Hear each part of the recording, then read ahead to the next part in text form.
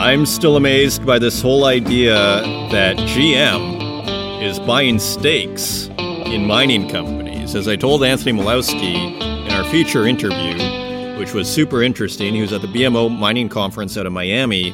This, to me, represents a paradigm shift. I mean, I suppose this has been happening. We've been seeing stories about interest, but really taking large stakes in mining companies does seem like a shift. It feels real, whereas it feels like in the last 2 years there's been talk. I mean, the language has been quite interesting. In order to secure supply, that is the language we've seen for the last couple of years in these, car company mining stories. In order to secure supply, not to secure the price, but really to secure the supply. So that is super interesting. Hello and welcome to the Northern Miner Podcast. My name is Adrian Pocabelli. I welcome you back to our interesting as ever discussion here on natural resources and what is going on in the world. And again, it seems like these resources are playing a central role. Jeff Currie has some really interesting things to say in an interview with Bloomberg. And what he was saying, of course, Jeff Currie is the head of commodities research at Goldman Sachs. And he was saying the reduction of Russian crude on the market by 500,000 barrels, for him, he said it's not by choice. This is not voluntary. So that is a new puzzle piece for us here, isn't it? It basically sounds like this is a result of sanctions. Russian crude production was likely to contract by 600,000 barrels a day, Currie said. And again, this is Bloomberg News via mining.com. Moscow's recent announcement of a 500,000 barrel a day reduction in March, which follows the imposition of additional Western sanctions on energy flows, wasn't voluntary. So that is quite interesting because, again, there was a sense that this was a strategy by Russia in order to inflate the West. I mean, that was exactly what I was suggesting last week. But if this is involuntary, that is quite a different situation, isn't it? So we have to keep an open mind on all these things. Meanwhile, if you look out at China, I mean, they are reducing their lithium exports. I mean, the global lithium supply, let me dig up this story, quite a headline here. China lithium probe shuts down a tenth of global supply. That's also Bloomberg via mining.com. So in the name of environmental concern, China, the government is cracking down on their lithium miners as they're booming. And this will take off 10% of the global supply of lithium, or at least it affects it. It shuts it down. I mean, as we look into this story here, commentators say, well, they probably have, stockpiles. So it's not something that happens immediately. And lithium prices have come down in the last few months. So there are a few different things going on here. But as I discussed with Nick Kakos, who's coming up in our CEO spotlight here, and big shout out to Argentina Lithium and Energy for sponsoring this week's episode. Lithium has gone from something like, I think he said something like $3,000, I think a ton, to $80,000, maybe more. It was like a 30x. So it's pretty interesting, this 10% reduction here. So anyway, so that is happening. And also, in case you didn't hear, they are also, reducing their aluminum supply on the market, from what I understand, due to power issues in China. So they're asking, a province where they're hosting several aluminum smelters. Let me just bring up the story here. China's Yunnan province has asked aluminum producers to reduce power consumption by 40 to 42% from September levels in the face of an ongoing supply crunch in regard to power. So aluminum is being curtailed, lithium is being curtailed, and oil is being curtailed. And the reasons may be accidental or not, but one just imagines this is going to put a squeeze on the market. Now, Jeffrey Currie, is quite bullish on commodities, and it's interesting rationale that he gives, which is a benign inflationary environment in the U.S., which sounds like we may have inflation, but it's not going to be out of control. Therefore, the economy will not, collapse. And so this will create an environment where basically things keep going. In other words, demand will remain strong. And as he says, there will likely be, quote, widespread commodity shortages later this year. And he's expecting a 31% move over 12 months based on the S&P GSCI index. So pretty interesting. He sees the oil market tightening up. We'll take a closer look at that. But anyways, it's a complicated world out there. There's always this temptation to oversimplify, but it is quite complicated. And there is a lot of things, as we look at these news stories that we have to take on, a kind of authority. Well, I guess Jeffrey Curry does know what he's talking about when he says that this reduction in Russian energy isn't voluntary. I mean, I guess we have to take his word on it, but it seemed to me that what Russia was telegraphing, and they've been telegraphing it for a year, is that they were really out to, return the global economy back to real things, and that this overly, financialized West based, over-indebted West that, printing money, as Samuel Johnson, referring to George Berkeley's idealism that the world is all made of ideas, Samuel Johnson kicks the stone, I refute it thus. And it seemed to me that, part of Putin's plan was simply to, I refute it thus, and, calling the West's bluff on resources here. But it is not a simple picture out here, is it? I mean, it is quite complicated. A lot of cross currents here and a lot of, stories. What are the underlying motives for China making this push on, the environment with these lithium companies in China right now? I guess the price of lithium has come down somewhat. So maybe there's motivation there. Maybe it's genuine. Maybe there are environmental problems that are taking place, or, these companies were making a fortune. And you also wonder, is this similar to the tech crackdown that they had in China where, people were becoming too powerful politically with all the money that they had. And so Xi, perhaps out of domestic political concern, is cracking down. So, I mean, this is pretty complicated, right? And again, if this reduction in Russian supply is not voluntary, I mean, that seems to fly in the face of what they were saying, but that's not to say it's not true. So what a picture we have here. Now, turning to Anthony Milewski and this feature interview is quite interesting. Again, he was at BMO's mining conference in Miami, and he was actually offering a pretty interesting view from an investment thesis that really there's an opportunity in U.S. exploration companies and just smaller, U.S. copper companies. He names a couple, and again, not financial advice on this show, but just interesting ideas that he's sharing what he's doing. And it's quite a, interesting thesis. And it sounds like this is what people at the conference were talking about, that with the Inflation Reduction Act in the U.S., the IRA, as it's called, one can expect more investment in mining and more just general support in mining domestically in the United States. And, there seems to be a real push to source their metals from, North America, if not the U.S., as unrealistic or realistic as that might sound. So a pretty interesting interview. We also discussed the LME, and of course, he's the chairman of Nickel 28, so it's fascinating to get his views on what is going on and just his perception and his opinion of the London Metals Exchange, particularly in light of the last year, and also of these different kinds of nickel. And how, the so-called nickel price is actually kind of a misguided idea. There are different kinds of nickels that sell for different amounts of money. And as we see in some of these news stories, the price at the LME is somewhat divorced from the physical market. So the credibility problem continues from what I'm seeing in the news here and also what Anthony Milewski is saying. Even BHP was coming out and saying, there's a problem with the nickel price at the LME. So if they're coming out and saying that, you probably have a problem. This is probably a legitimate, issue as we try and navigate all these stories to try and determine, what is real and what is not, and just try and make sense of this incredibly complicated situation called our world. So welcome back, everyone. And we have a wonderful show for you. We're actually going to kick it off with Nick Kakos from Argentina Lithium and Energy. And he tells us about their projects that are going on in Argentina. And they have all sorts of exciting projects, 4 projects, and they sound very promising. One is adjacent to Rio Tinto project, and the other is adjacent to Albemarle. If I'm pronouncing that right, that is one of the hardest words in the English language to say.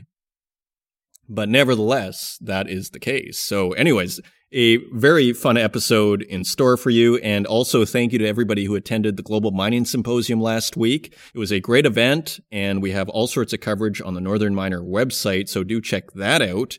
And if you want to find us online, you can find us at northernminer.com. You can find us at Twitter at Northern Miner, and on Instagram at The Northern Miner, and on Facebook, LinkedIn, and YouTube, where we also host these podcasts. And wherever podcasts are available, including Spotify, Stitcher, Apple Podcasts, and SoundCloud. And with that, let's turn to Nick Kakos, President and CEO of Argentina Lithium and Energy, for this week's CEO Spotlight.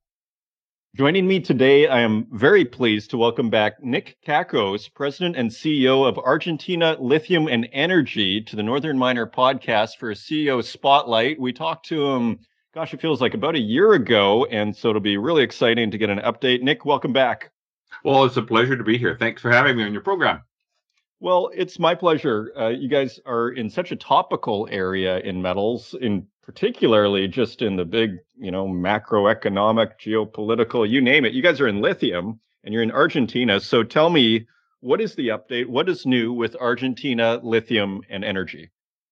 There's lots that's new. We've been very, very busy since the last time we spoke in Argentina. Last time we spoke, we had not started work on our projects yet, but now I can happily say we've had a drill program that's ongoing for the last 10 months on one of our flagship projects, Rincon West, with results coming out so far, just like the kinds of numbers that we're seeing with our other neighbors on that same salar or salt lake, Rio Tinto, who we're next door neighbors with, and Argosy Minerals. So we're very, very pleased with that.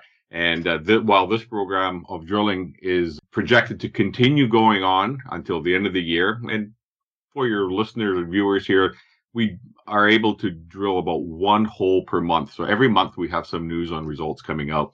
And then the next few months here, we're going to embark on a resource calculation, our maiden resource calculation for Rincon, and simultaneously start a second drill program on our second flagship project, Antofalla.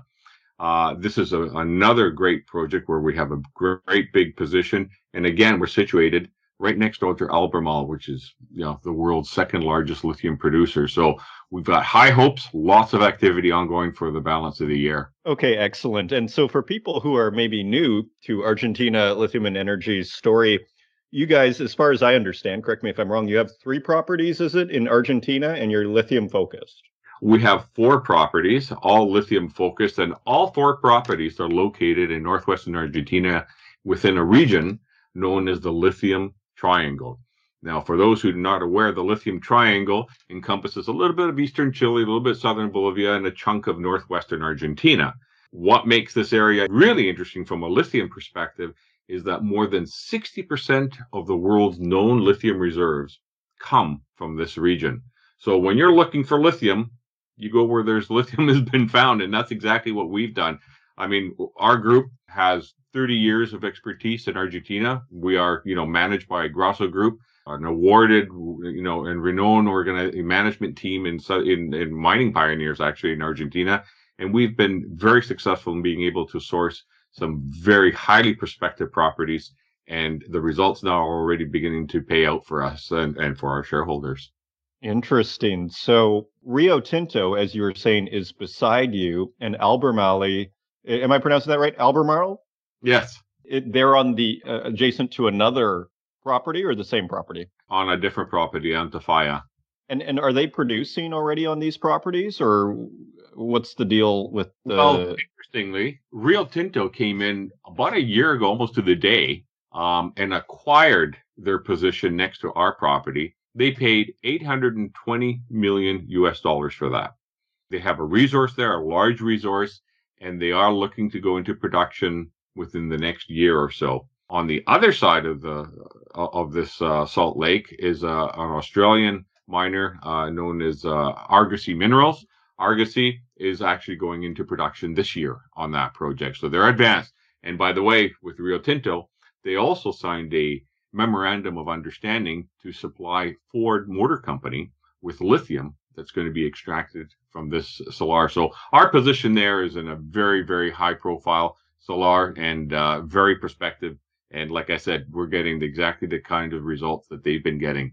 Further south at Antofalla, the other salar, we have the entire northern portion of this salt lake, and Albemarle is beginning to get the permissions to go into production. They have not disclosed exactly how big their deposit is, but they have made a statement that they believe it's the largest resource in Argentina of lithium. Incredible. So that sounds very promising. Now, I think a lot of people would like that story, but they might have a second question just on, they hear all sorts of stories about South America, with Peru and just protests and all this sort of stuff. What can you tell us about Argentina? Can you assuage people's worries on that front? Because jurisdiction risk is kind of a growing issue for a lot of people these days. Well, jurisdiction risk has always been there and will always be there. And jurisdiction risk is always how one views it from a relative point of view as well. So when we're looking at lithium, when we're looking at Argentina, well, number one is the way to mitigate some of that risk is to be with a group that has a lot of expertise and is very comfortable in operating in that country. Now, like I said, we're a Grosso Group company. We're pioneers there in that country. We have 30 years of operation. We've seen governments come from left and right and all kinds, but there's never been any risk to our projects at all. In fact, in every case, all governments in Argentina have recognized that the mining industry, and in particular the lithium mining industry, is very much needs to be developed and is very much always supported because they recognize the potential revenues that it can bring in for a country like Argentina that requires revenues. I think compared to the problems in Chile or the problems in Peru, they're unique to these countries. In Argentina, we don't see the same kind of risk. Argentina, in fact, there's elections coming up.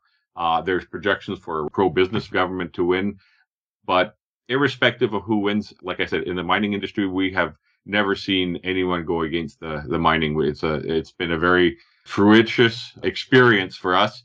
We've after 30 years, having made 4 different discoveries and never had any problem. And if there was big risk, you wouldn't see these big companies like Rio Tinto and so forth coming in and investing hundreds and hundreds of millions, if not billions of dollars in a country like Argentina. Well, to your point, I mean, lithium has done incredible this year. Can you speak just for, briefly on what is going on in the lithium market? Like, it seems like it's kind of, 10x or more. What's going on there? Well, it's done more than 10x, I have to say. We've seen the price of lithium go from just a few $1,000s, and now, it hit at one point up to $85,000 a ton. And what's driving that, of course, is demand. There's a demand especially for electric vehicles. I think the number one driver in the world right now is the push in China to have electric vehicles there. And they're arguably the leaders in terms of electrification. However, you don't have to go too far. You can just pick up your local paper. There's always an article every day about, getting electrification in North America and in Europe. And there's this huge demand that's coming. There's a requirement for lithium. Lithium is an integral component for lithium batteries, not just for vehicles, but for all of the electronic devices that we're using. And that's really what's driving the price up. And the interesting thing is, as the price of lithium stays high, the cost of extracting lithium, especially from these salars, is getting lower. There's new direct lithium extraction techniques that allows one, to extract. If you can extract lithium between $2,000 and $4,000 a ton and turn around and sell it for $70,000 or $80,000 a ton, hey, that's good business in anybody's language. Absolutely. And just finally, could we wrap up on basically maybe a little bit on the team? And are you able to get the workers you need in Argentina, say for drilling? And is there a lot of demand? Is it easier right now or hard? What's going on there? It's hard. There's a lot of demand for it. However, with our 30-year track record there, we have a lot of deep relationships, within the industry and with drilling companies. And we are fortunate in being able to get whatever equipment we need when we need it. We're able to get our permitting done on time when we need it. So our reputation has served us well. We try to work openly, transparently, honestly, and that's been recognized. In fact, Joe Grosso, our chairman, he's been inducted into Argentina's Mining Hall of Fame. So we are truly, we may be a junior company, But in the eyes of Argentina, we're like a major mining company with a spotless reputation, and that I think takes us very far and sets us apart from all the others. Just as a final question, how are you guys for funding? What is the story there, just in terms of the company? Well, happy to say that we did a nice big financing last quarter. We've got over $10 million in our treasury right now. We are fully funded to carry out and complete all our exploration programs for this year. And with all this news coming out, I'm hoping that we're going to see a better valuation, and from there move on to bigger and better things with our company next year. Okay, excellent. And one last question for you as we wrap up here. What is your message to investors when they are considering investing in your company? Well, when you consider an investment, of course, look at the company's projects. Company's projects are important, that they have the potential, but more importantly, look at the track record of the management team that's running it, because even a good asset can be, mucked up with poor management.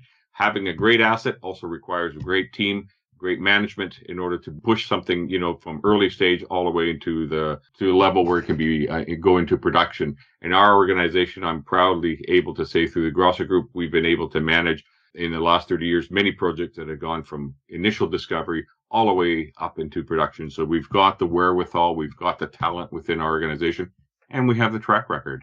Excellent. Well, Nick Kakos, President and CEO of Argentina Lithium and Energy, thank you for joining us on this week's CEO Spotlight. Pleasure has been mine. And we'd like to thank Argentina Lithium and Energy for sponsoring this week's episode of the Northern Miner Podcast. Turning to the website, China Lithium Probe shuts down 1/10 of global supply. This is Bloomberg News via mining.com. China's lithium industry is reeling as its top production hub, responsible for around 1/10 of the world's supply, faces sweeping closures amid a government probe of environmental infringements. The crackdown in Yichun, Jiangxi province follows a local lithium frenzy over the past year as miners race to feed rampant demand for the battery material and to benefit from record global prices. Now they're grappling with a close-up inspection by environment officials sent from Beijing. Ore processing operations in Yichun have been ordered to stop as investigators probed alleged violations at lithium mines, Yikai newspaper reported. That threatens somewhere between 8 and 13% of global supply, according to various analyst estimates, although it's unclear for how long the immediate shutdowns will last. The probe in China injects a big dose of uncertainty into a lithium market that's seen prices cool, bringing some relief to EV manufacturers as more global output emerges.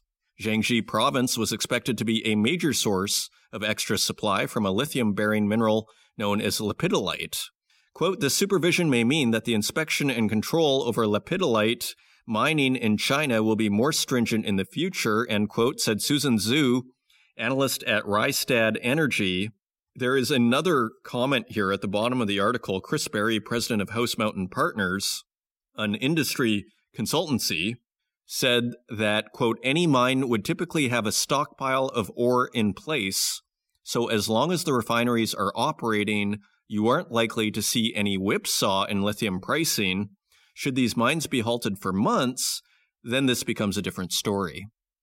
So, interesting story out of China here, which could dramatically affect the lithium supply, potentially.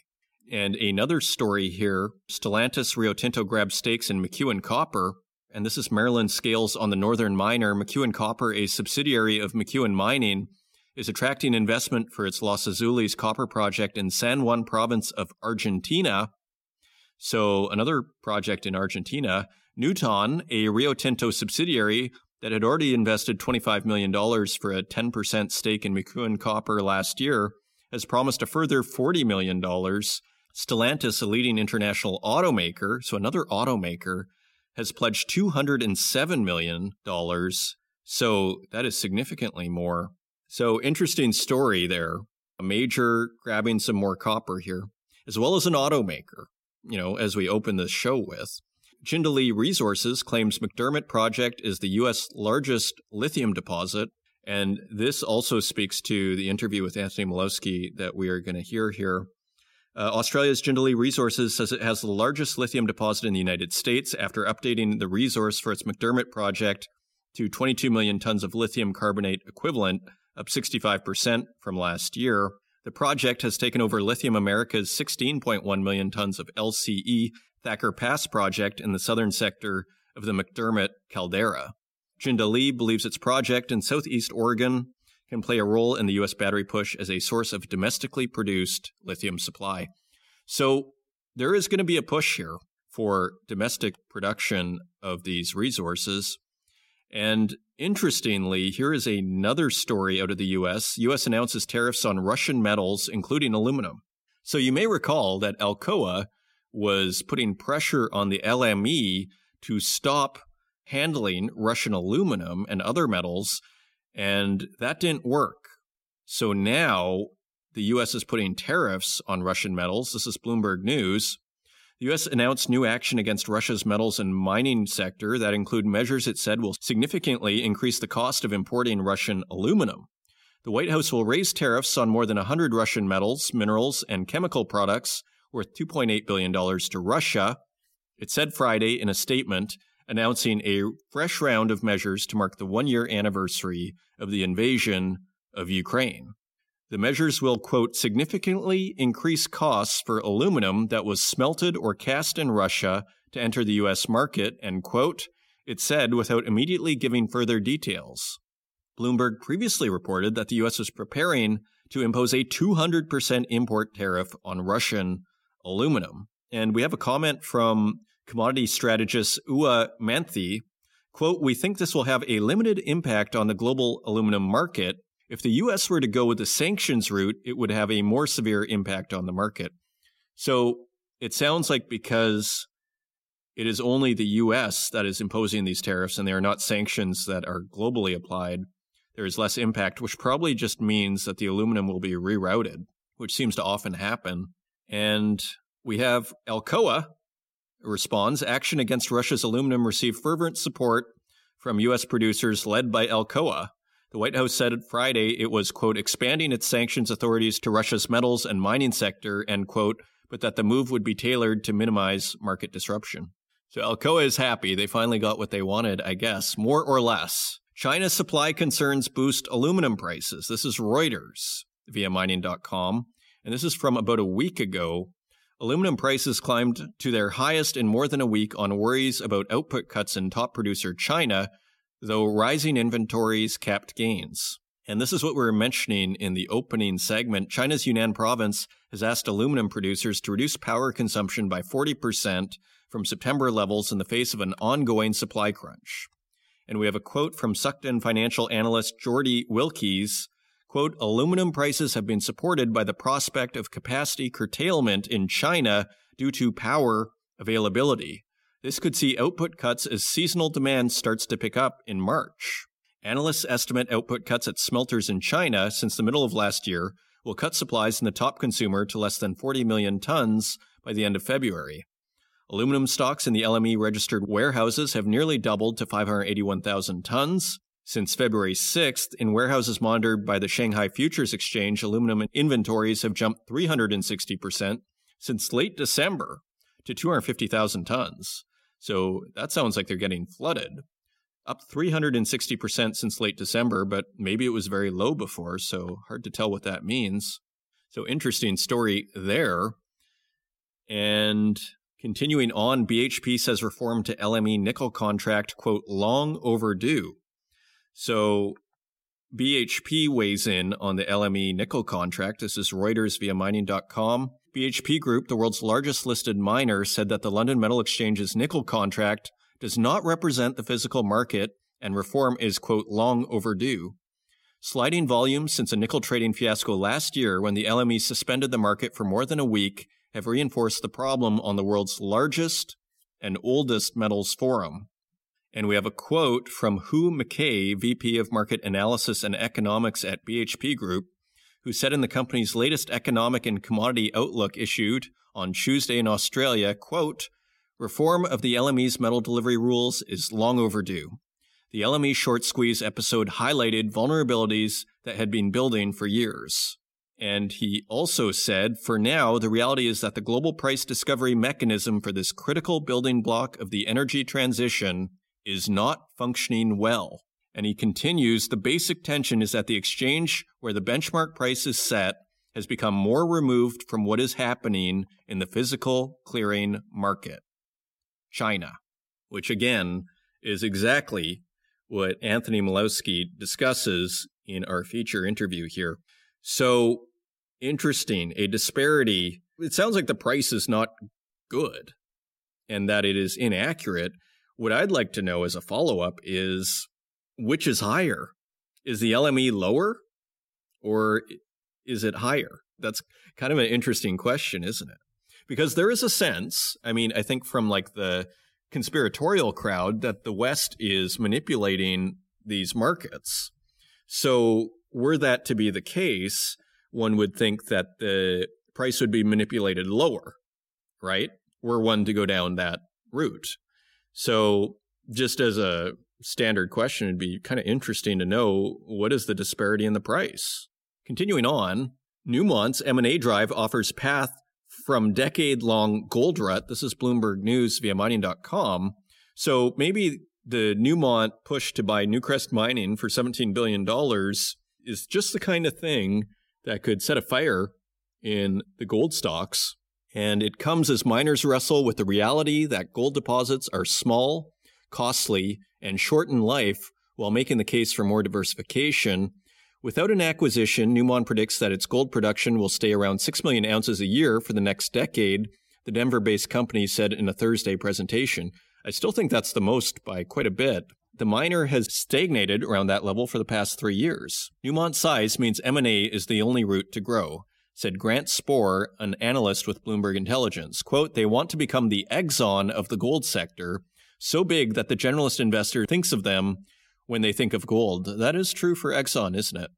A tie-up with Australia's Newcrest would boost Newmont's gold output by about a third based on 2022 production and give the added bonus of greater exposure to highly sought copper. Newcrest rejected Newmont's $17 billion proposal last week, with interim chief executive officer Sherry Dew saying the company was, quote, worth a lot more, end quote. Newmont CEO Tom Palmer said during a Thursday earnings call that he was, quote, disappointed by the response and added that he's still engaging with the company. And he continues, quote, given the challenges gold has currently been facing, there's never been a better time for Newmont and Newcrest to come together, Palmer said on the call, adding that a combination would create, quote, an ideal mix of gold and copper, strengthening Newmont's overall position. So interesting concept there from Bloomberg on Newmont's M&A and what that might mean for the market. And finally, Goldman's Curry says China recovery A-OK, commodities to jump, Bloomberg News via mining.com. Commodities are poised to rally in 2023 as China recovers, U.S. inflation proves to be benign, and Russian oil production contracts, according to Goldman Sachs Group's Jeff Curry. Quote, the real core of the bullish view is the recovery in China. End quote. Curry, global head of commodities research, told Bloomberg TV in an interview in Hong Kong Wednesday. He continued, quote, and everything is pointing to that being A-OK, end quote. He said, sticking with a bullish view, despite a soft start to the year for raw materials.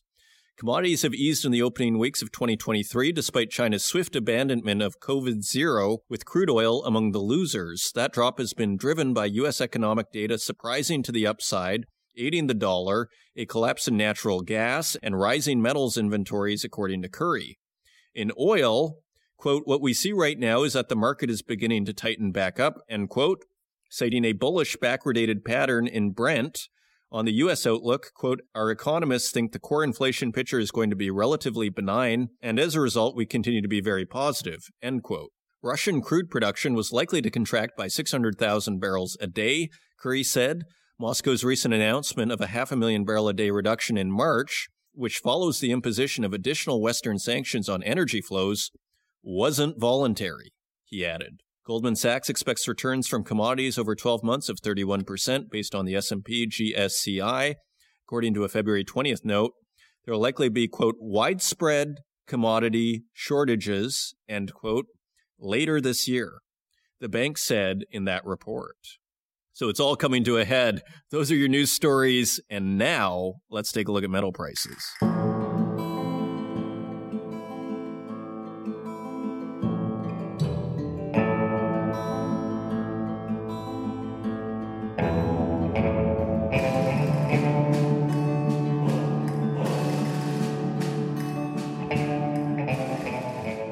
And turning to metal prices, let's just take a quick look at the 10-year bond. In the U.S. 10-year is at 3.967%, so almost 3.97. I mean, we are right below 4%.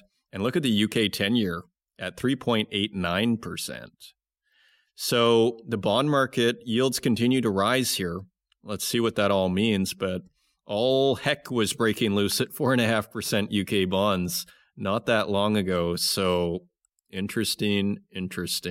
So turning to metals markets, we'd like to thank our friends at mining.com/markets for providing us with these prices each and every week. And on February 28th, gold is trading at $1,810.79 per ounce. That is $26 lower than last week. Silver is trading at $20.53 per ounce. That is $1.33 lower than last week. Platinum is trading $3 lower at $940.88 per ounce. And palladium is trading at $1,432.97 per ounce. That is $93 lower than last week. And turning to our industrial metals, copper is trading at $3.99 per pound. That is 10 cents lower than last week. Aluminum is 4 cents lower at $1.05 per pound. Lead is a penny lower at 94 cents per pound. Nickel is 50 cents lower at $11.27 per pound. Tin is 8 cents lower at $11.76 per pound. Cobalt is 68 cents lower at $15.20 per pound. And zinc is 4 cents lower at $1.37 per pound. Zooming out, I mean, across the board, metals are down, and that seems to coincide with a pause in the stock market here as it hovers above 3,900 on the S&P. You know, it seems like the metals are taking a break and continuing to fall lower based on a sense of risk off trade after the really strong start to the year that we saw in financial markets. And those are your metal prices. And coming up, we have Anthony Milewski, chairman of Nickel 28, and he calls in from the BMO Mining Conference in Miami, where the weather looked fabulous. Anthony Milewski has spent his career in various aspects of the mining industry, including as company director, advisor, and founder and investor, and he gives some pretty good, interesting, let's call it that way, tips, investment tips, at least what he's thinking about. And of course, none of this is financial advice, but pretty fun ideas. And he's been active in the battery metals industry, including investing in cobalt and actively trading physical cobalt. And he's also quite familiar with the LME. It says in his bio here, in 2017, Anthony accepted an invitation from the London Metals Exchange to join the LME Cobalt Committee, which includes representatives from the largest mining and commodity companies globally to represent the interests of the industry to the board of directors, the LME. So, therefore, when Anthony Milewski discusses the LME, like it's not just, some guy's opinion. Sounds like he's worked with them and understands what's going on over there. So I hope you enjoy it. I sure did, and I'll see you on the other side.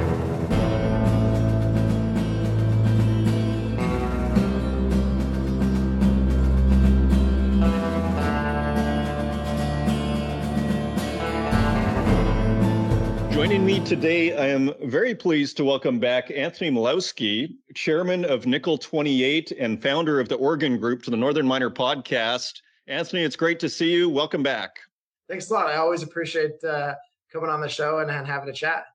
Well, it's long overdue. I think the last time we talked was probably at the Global Mining Symposium, what feels like a year or two ago. The years all blend into one, particularly after COVID. Anyways, how are you doing? What is new? I mean, you're, again, neck deep in the nickel market here. I guess, and how's the conference? Maybe we can start with that. Yeah, so I'm at BMO's annual mining conference, which really kind of kicks off the year. And it's always interesting to kind of see the new ideas and listen to people talk. And I think two big, immediate takeaways are the interest in base metals, right? And that includes copper, nickel, And I don't know if you want to include lithium as a base metal or you want to include them more as an industrial metal, but really those metals that are part of this global energy transition are, what people are talking about. And I think to a lesser degree, people are talking about gold, but more in the context of gold is interesting when interest rates start to decline, and that could be a couple years off.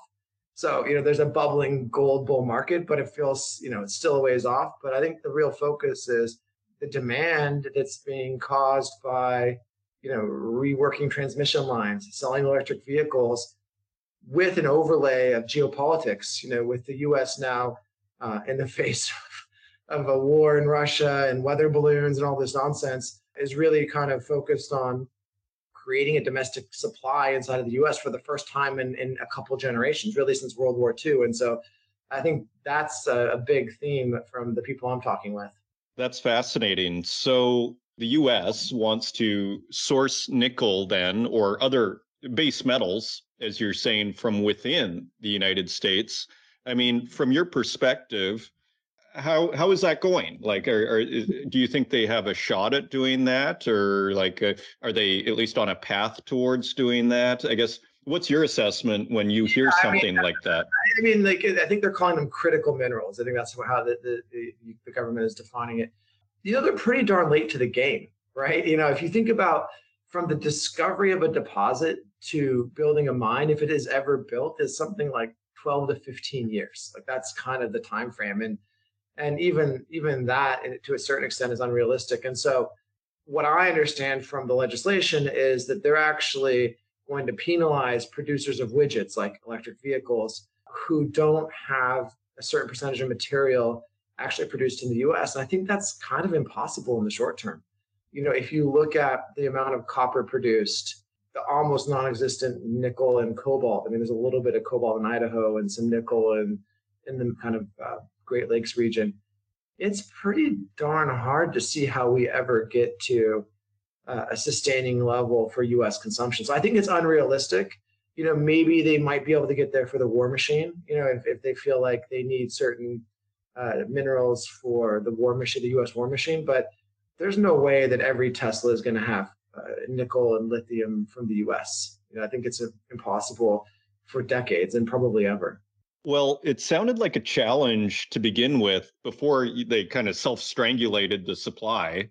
It sounded like even if you just took all the nickel in the world and all the copper in the world, that we were kind of undergoing a potential phase here. People are talking about a commodities bull market, super cycle, on the way here. So even with no restrictions and even say enabling like quote unquote dirty, non-ESG friendly metals, that this would still be a challenge. And this is the Inflation Reduction Act. Is that with the legislation? Inflation Enhancement Act, I think, is a better way to put it. Yeah. Can you imagine, if you have this scenario where you have copper being produced in America and copper being produced elsewhere or by, countries it deems kind of not friendly, you're going to have like two copper markets emerge. There's all kinds of weird things that will happen. And one thing I will note is if you have a copper project in America or a cobalt project in America, nickel project in America, it's wildly bullish for you in terms of funding, in terms of moving that project forward.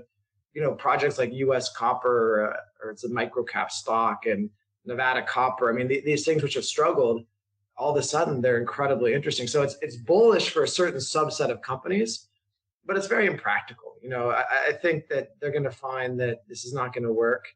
The Chinese approach is actually very smart. What China has done is they've gone into Africa and they've funded projects in the DRC and for copper and cobalt, and for nickel, they've gone into Indonesia. And they really, if they don't already, they will control the global supply. And I think it's very short-sighted of the U.S. to say, well, we're going to sort of create domestic production. Like that's unrealistic. I think maybe where the U.S. government needs to go is they need to fund Canadian nickel projects. There's a handful of them in Canada that they could fund. They're going to have to take a more expansive view if they really feel strongly about what they're going to allow and not allow. Yeah, it seems like, I remember my dad, railing against like all these assets being sold off to Vale in Canada, like way back when. And it just seems like they're 15 years too late to the party to start. Like this would have been fabulous, I think, 15 years ago. Let's and they probably would have been beautifully timed and we'd probably be sitting pretty. So anyways, I guess interesting. So I was reading over your article and you wrote this great article for the Northern Miner just a week ago called Clean Nickel or Cheap Nickel. You can't have both. Can you parse out a little bit for listeners and viewers the subtleties of the nickel market? Like you talk about, there's a class 1, I think, and a class 2. I think most people, like it shouldn't be news to me, but frankly, it was news to me, these, subtleties. Can you kind of educate people a little bit about the subtleties of the nickel market? Yeah, and I think it's almost sort of any commodity market. And that is that when you have an ore body, let's just start with the basics. You have this ore body and, nature builds the ore body the way it builds it. And the way that you mine that and then process it is really related to, its natural construction. So however it sits there in the earth, in a lot of ways dictates how you process it. And how you process it kind of dictates what you end up with. So in certain cases, like at Ramu, we come up with an MHP, which is almost like a slurry. And this is really ideal because it can go directly into like the battery industry, right? You might have heard the term nickel pig iron. That type of nickel is more suited to going into steel production. You might have heard like class 1 nickel, which is a metal, which is a refined metal. So it's gone all the way through the process. It's been then melted down and put into pure nickel. Depending on what you're going to use it for, but depending on the end use of the nickel, and also depending on where it starts. So let's pretend that you have a nickel pig iron project in Indonesia, right? You can ultimately upgrade that to refined nickel. In other words, you can take it through this process of how, depending on the flow sheet, you can slowly take it through the process, upgrading it. But each time you upgrade or change the composition of that nickel, it costs money and it's dirty. So taking nickel pig iron to like refined metal is going to be expensive and costly, right? And so I think the whole point here is that there are different nickel markets. And while it's all fungible, there's a cost to make it fungible. So any form of nickel could be used for anything. There would just be a cost to transform it into the right, whether you want it in solution, so you've melted it with acid, whether you want to put it into a blast furnace. So just that kind of transition costs money. And I think one of the points is people don't realize it. When they look at the LME price, they think nickel is nickel. And that's not the case. And so, one of the points of the article is really kind of helping to explain to people that nickel comes in all these different forms, and it is ultimately fungible. That is true. But the cost and the pollution associated with transferring it between forms can either be cost prohibitive or problematic depending on where it's being done in the world, because also regulations are different in different places. And, when we talk about nickel and we look at nickel deposits, unlike, say, a copper or a small gold project that maybe could be built in the low hundreds of millions of dollars, most new nickel projects are in the billions of dollars to build, multiple billions of dollars. And the only place on earth right now that those projects are being built in any size is in Indonesia by the Chinese government. And so as we kind of come into this shortfall here of nickel, the only added supply coming in is actually coming from the Chinese government. So, this conversation around who controls the future of nickel, it's the investor controls it, and the investor today is the Chinese government. So that there's a bunch of things to unpack there, but it's a really important nuance that people don't understand. Look at Dumont in Canada. Well, everyone knows about that deposit. It's a couple $2 billion to build. And why is it being built?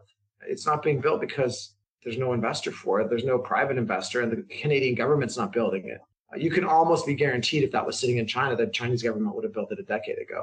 And so there's this kind of nuance there around these sources of capital and funds on these projects. But if I had to distill it down, the new nickel is coming from Indonesia. It's coming from their investor, the Chinese government. And this whole bifurcation of the nickel, different types of nickel, is really about the cost and energy it takes to transfer nickel from one type of nickel to another. Right. Like in your article, you kind of point out how there's a big difference between the nickel that you need for a car battery, electric vehicle battery, and for stainless steel. and that the nickel you need for an electric vehicle I think you said there's like 25% of the nickel out there is good for electric vehicles. And so, as you say, investors who just see the nickel price on the LME, all that is lost on the person who's just looking at the quote unquote nickel price. Any of the other types of nickel could be converted into to the nickel that's more, but it just costs money. Exactly. It's pollution and the energy, right? And so that's kind of the nuance. And that is directly related to the ore bodies and the places where we extract the nickel and the type of processing and how we extract the nickel. Interesting. And like you say, in North America, we have legislation that says we want more locally sourced nickel coming from the politicians. But on the other hand, I'm actually surprised to hear that, there's no progress on Dumont. I would think that right now they would be pushing that like crazy, and saying, what do you need? How can we help? What do you need money? And are they still waiting on that as far as you understand? I don't know. I don't know. I don't run that project. I mean, I know that Goldman ran a process for the private equity owner a year ago. And apparently, there was no bidder or buyer and no one came to terms because we would have heard about it. Right. Okay. Yeah, I'm not sure what the status is today, but clearly the status isn't that we're building it. Otherwise, we would all know that, right? So, and there are other projects in Canada as well. I can't think of the name of the project, but Mark Selby runs Canada Nickel Company. Canada Nickel. They just had a big investment, but so there are projects, and Turnagain with Giga, they just got Mitsubishi, and so there is some movement. But what's interesting about this is Turnagain's investor was Mitsubishi, which is Japanese, not Canadian, not American, right? So where are we? Mark Selby's investor, I believe, is British, right? It's a British company. So even inside of these projects, the investment dollars aren't coming out of the US. They're not coming out of Canada. They're coming out of, find friendly in the geopolitical world, the UK and Japan. But I just still find it ironic that, where are the Canadian and American investors here if it's the entire thing? Exactly. I mean, where is the Ontario Pension Fund? Where is BlackRock? I don't know. I'm not an expert in these things. I think what BlackRock would say is, well, we can go invest and make a better return somewhere else. That has to be what they would say, right? And so that's right. That's the genius of China, which is China's saying we're not taking a mark-to-market 2 and 20, 12-month cycle. What do people say? No one really owns mining stocks anymore. They just rent them. It's short-term hedge fund money. Even the long-term guys are short-term now. So what China did is brilliant. They said, we're going to use the taxpayer dollars to fund our future. And, maybe that's really the way forward in the US and Canada, is for the governments to actually build some of these mines. I don't have the answer, right? But it's clear that the private markets aren't funding it because they can seek a better return elsewhere, which is the efficient market theory. But if as a country or countries we're saying we need this for the future of the country, then at some moment you have to wonder if they're going to make rules that prohibit people from accessing tax breaks because they're buying critical minerals from countries that aren't on the list, then it also seems to me that they're going to have to kind of step in and help fund these in a meaningful way. And pronto, because you just think about how do they compete? How does a car company in North America compete with, say, a Chinese car company, or if they're getting their nickel at a fraction of the price? If, let's say, you have buyers in, let's say the African continent that want to buy cars, there's a developing area that you may want to sell a lot of cars to. Where are they going to buy them from? Are they going to pay 50% more from North America? Well, I'll give you an example. I recently just bought some stock, a small amount of stock in this company called US Copper. And it's interesting because they have a copper deposit, which is a historically operating mine in California, somewhere in northeastern California. And, they operated for 10 or 20 years and they have a huge deposit there. It's kind of low grade. And you say, well, and the reason I bought this and I bought a few other of these names is because, what's the market cap of this thing? I don't know, 5 or 10, it's nothing, right? You can easily see that these, and a handful of these names should have a multi-$100 million market cap if all of a sudden these people are going to turn on a dime and start allowing permitting and pushing forward these projects. So as an investor, as a speculator, I think it's time to go back through these microcap companies, which have just kind of dwindled in disbelief now for decades, and come back through and say, maybe you own them as an option on the US government deciding that they really truly are dedicated to rebuilding, copper mines in America, refining capacity, cobalt in Idaho. And so, it's kind of also an interesting moment for investors to take a risky view, but a view on where this might be going. So that's kind of an interesting moment. It is. Basically, it sounds to me like you're saying that, there's going to be support in theory, at least in legislation. There should be support of some kind, a friendlier environment towards the mining industry than maybe we've seen in the last look at decade or so in the U.S. GM's announcement of Thacker Pass, wasn't it? It was contingent, I think, on a ruling by a court, and you get these big announcements by GM, and 3 days later, the court kind of rules in the favor and the investment goes forward. This is like within the last couple of weeks, right? So, and that's in the US, that's a certain type of critical material that's needed. So, maybe we will see a little bit of a different attitude towards permitting in the US. We can kind of mock what they're doing by creating a dual copper market, a US copper market and not an ex-ally copper market. We can mock that, and there'll be all sorts of weird outcomes, people sneaking copper in, like all that will happen. But the other side of this is for speculators, it's kind of an interesting moment to go buy up the US coppers of the world, because these things are trading at $5 and $10 million market caps, and you can wake up and they could have $100, $200 million market caps. So there's also an opportunity there to speculate on what's going to happen with companies that have deposits inside of the US for the first time in a really long time, actually. And uranium, by the way, not to digress, but uranium is kind of the same way. Look at Amir Adani and his uranium play. He's done a really great job of pulling together all these assets in the US, and he's had a great performance, and there's some other companies that are doing the same thing. So maybe it's a renaissance for US mining. One would basically hope, in terms of, and it's almost like they don't even have a choice, yeah. And to your point about GM, I don't know if this is what you were talking about, but I was reading last week, I was shocked to see that GM is buying stakes in mining companies. Is that what you were referring to? Yeah, that's what I was referring to, 100%. That is headline news in my mind. this is a new paradigm. And Tesla, there was a Bloomberg story about Tesla buying into lithium. Right. Look, and those are private actors. And so I think the read through is they're getting serious about this too.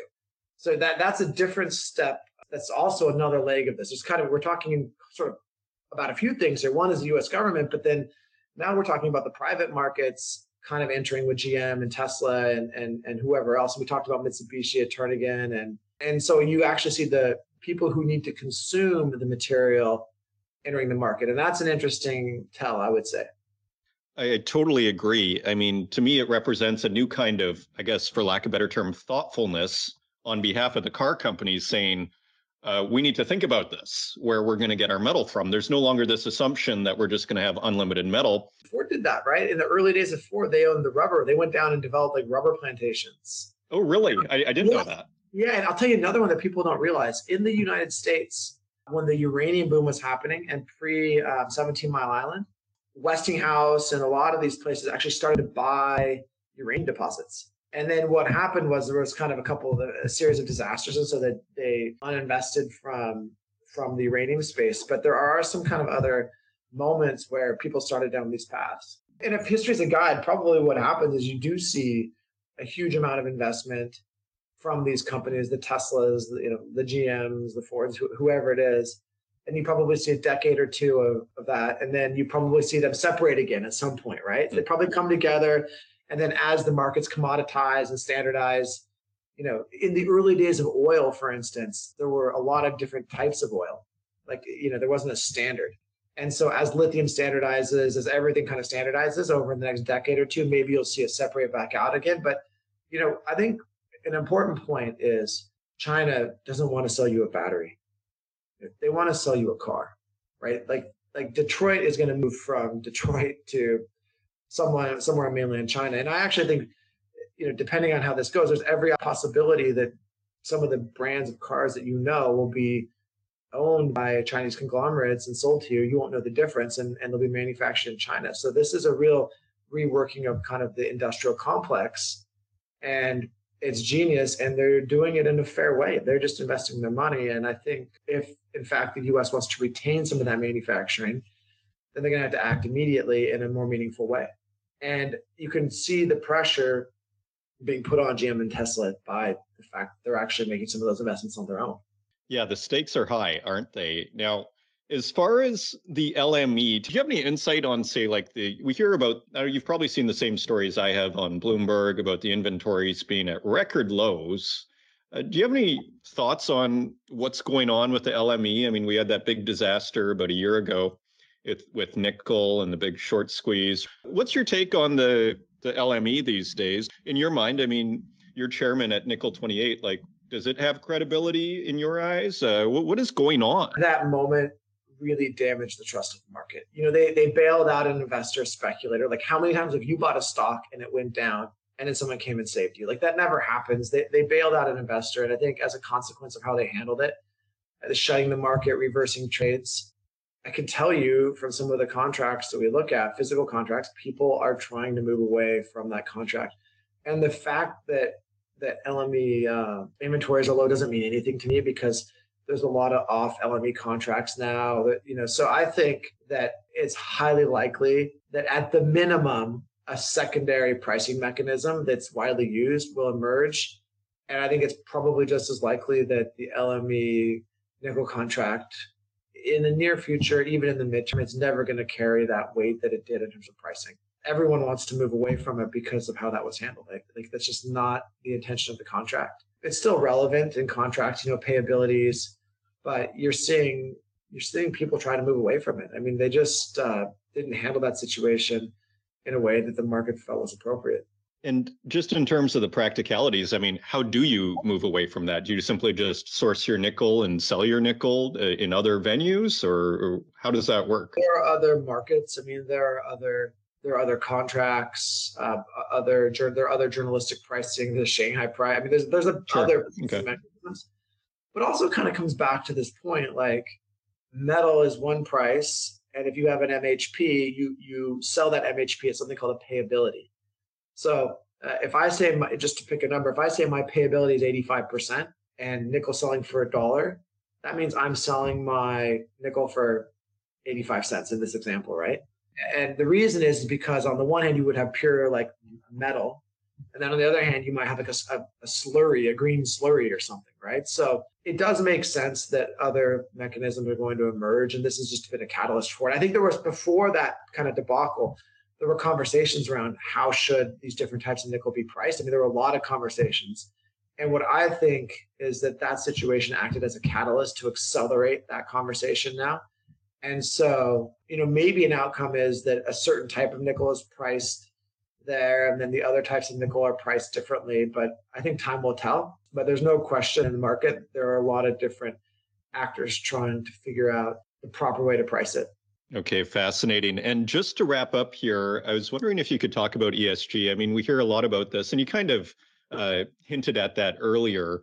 I mean, the whole Inflation Reduction Act, when they want to source metals locally, one of the undercurrents that I read. Inflation Enhancement Act. Well, the wildly inflationary act. Yeah, it's sourcing locally is not going to help inflation.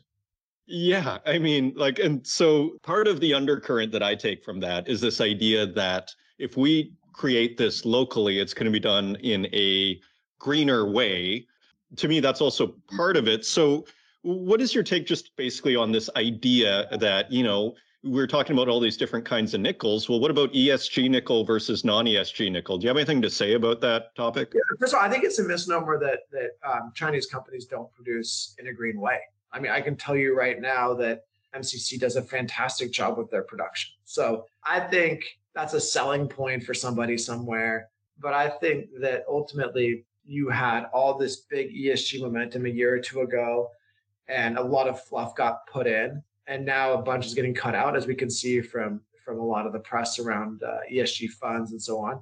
But as it actually pertains to companies, I think ESG is really going to be about environmental best practices, working with local communities, being clear and transparent in your communications. And so there's definitely a place for it. I think it just kind of got a little bit overheated, and there was a lot said about it in the media. But I don't know that a U.S. copper project is going to have a better ESG record than a Canadian project versus Freeport's PNG. Because, these countries have laws and are very strict. PNG has great laws, for instance, around production, right? So that's a fantastic place. So I don't think it's as binary as that. I mean, somebody's going to sell it that way, but I think that would be a little bit overreaching. It is almost kind of like a classic Western assumption that, we're going to make it all great, and then everybody else is going to, PNG is an example. They have fantastic rules.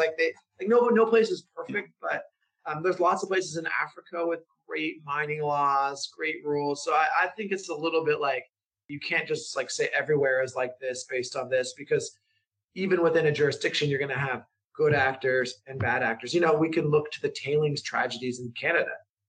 That doesn't mean everyone in Canada is bad. It means that someone didn't do their job. So I think it's much more nuanced than that. Well, do you have any closing thoughts here for us, Anthony, just on the metals markets, nickel, anything that's kind of, at the top of mind for you these days? I think we covered it pretty well. I mean, look, these markets are all interesting if you have a little bit of longer view. Obviously, in the short term, if there's a big recession, changes the dynamic. But this, electrification and transition is real, and we're seeing its impact on the markets. Excellent. Well, thank you for joining us once again, Anthony Milewski, chairman of Nickel 28 and founder of the Oregon Group. It's great to see you again. Let's do this again sometime soon. Thanks a lot. I appreciate you having me as always.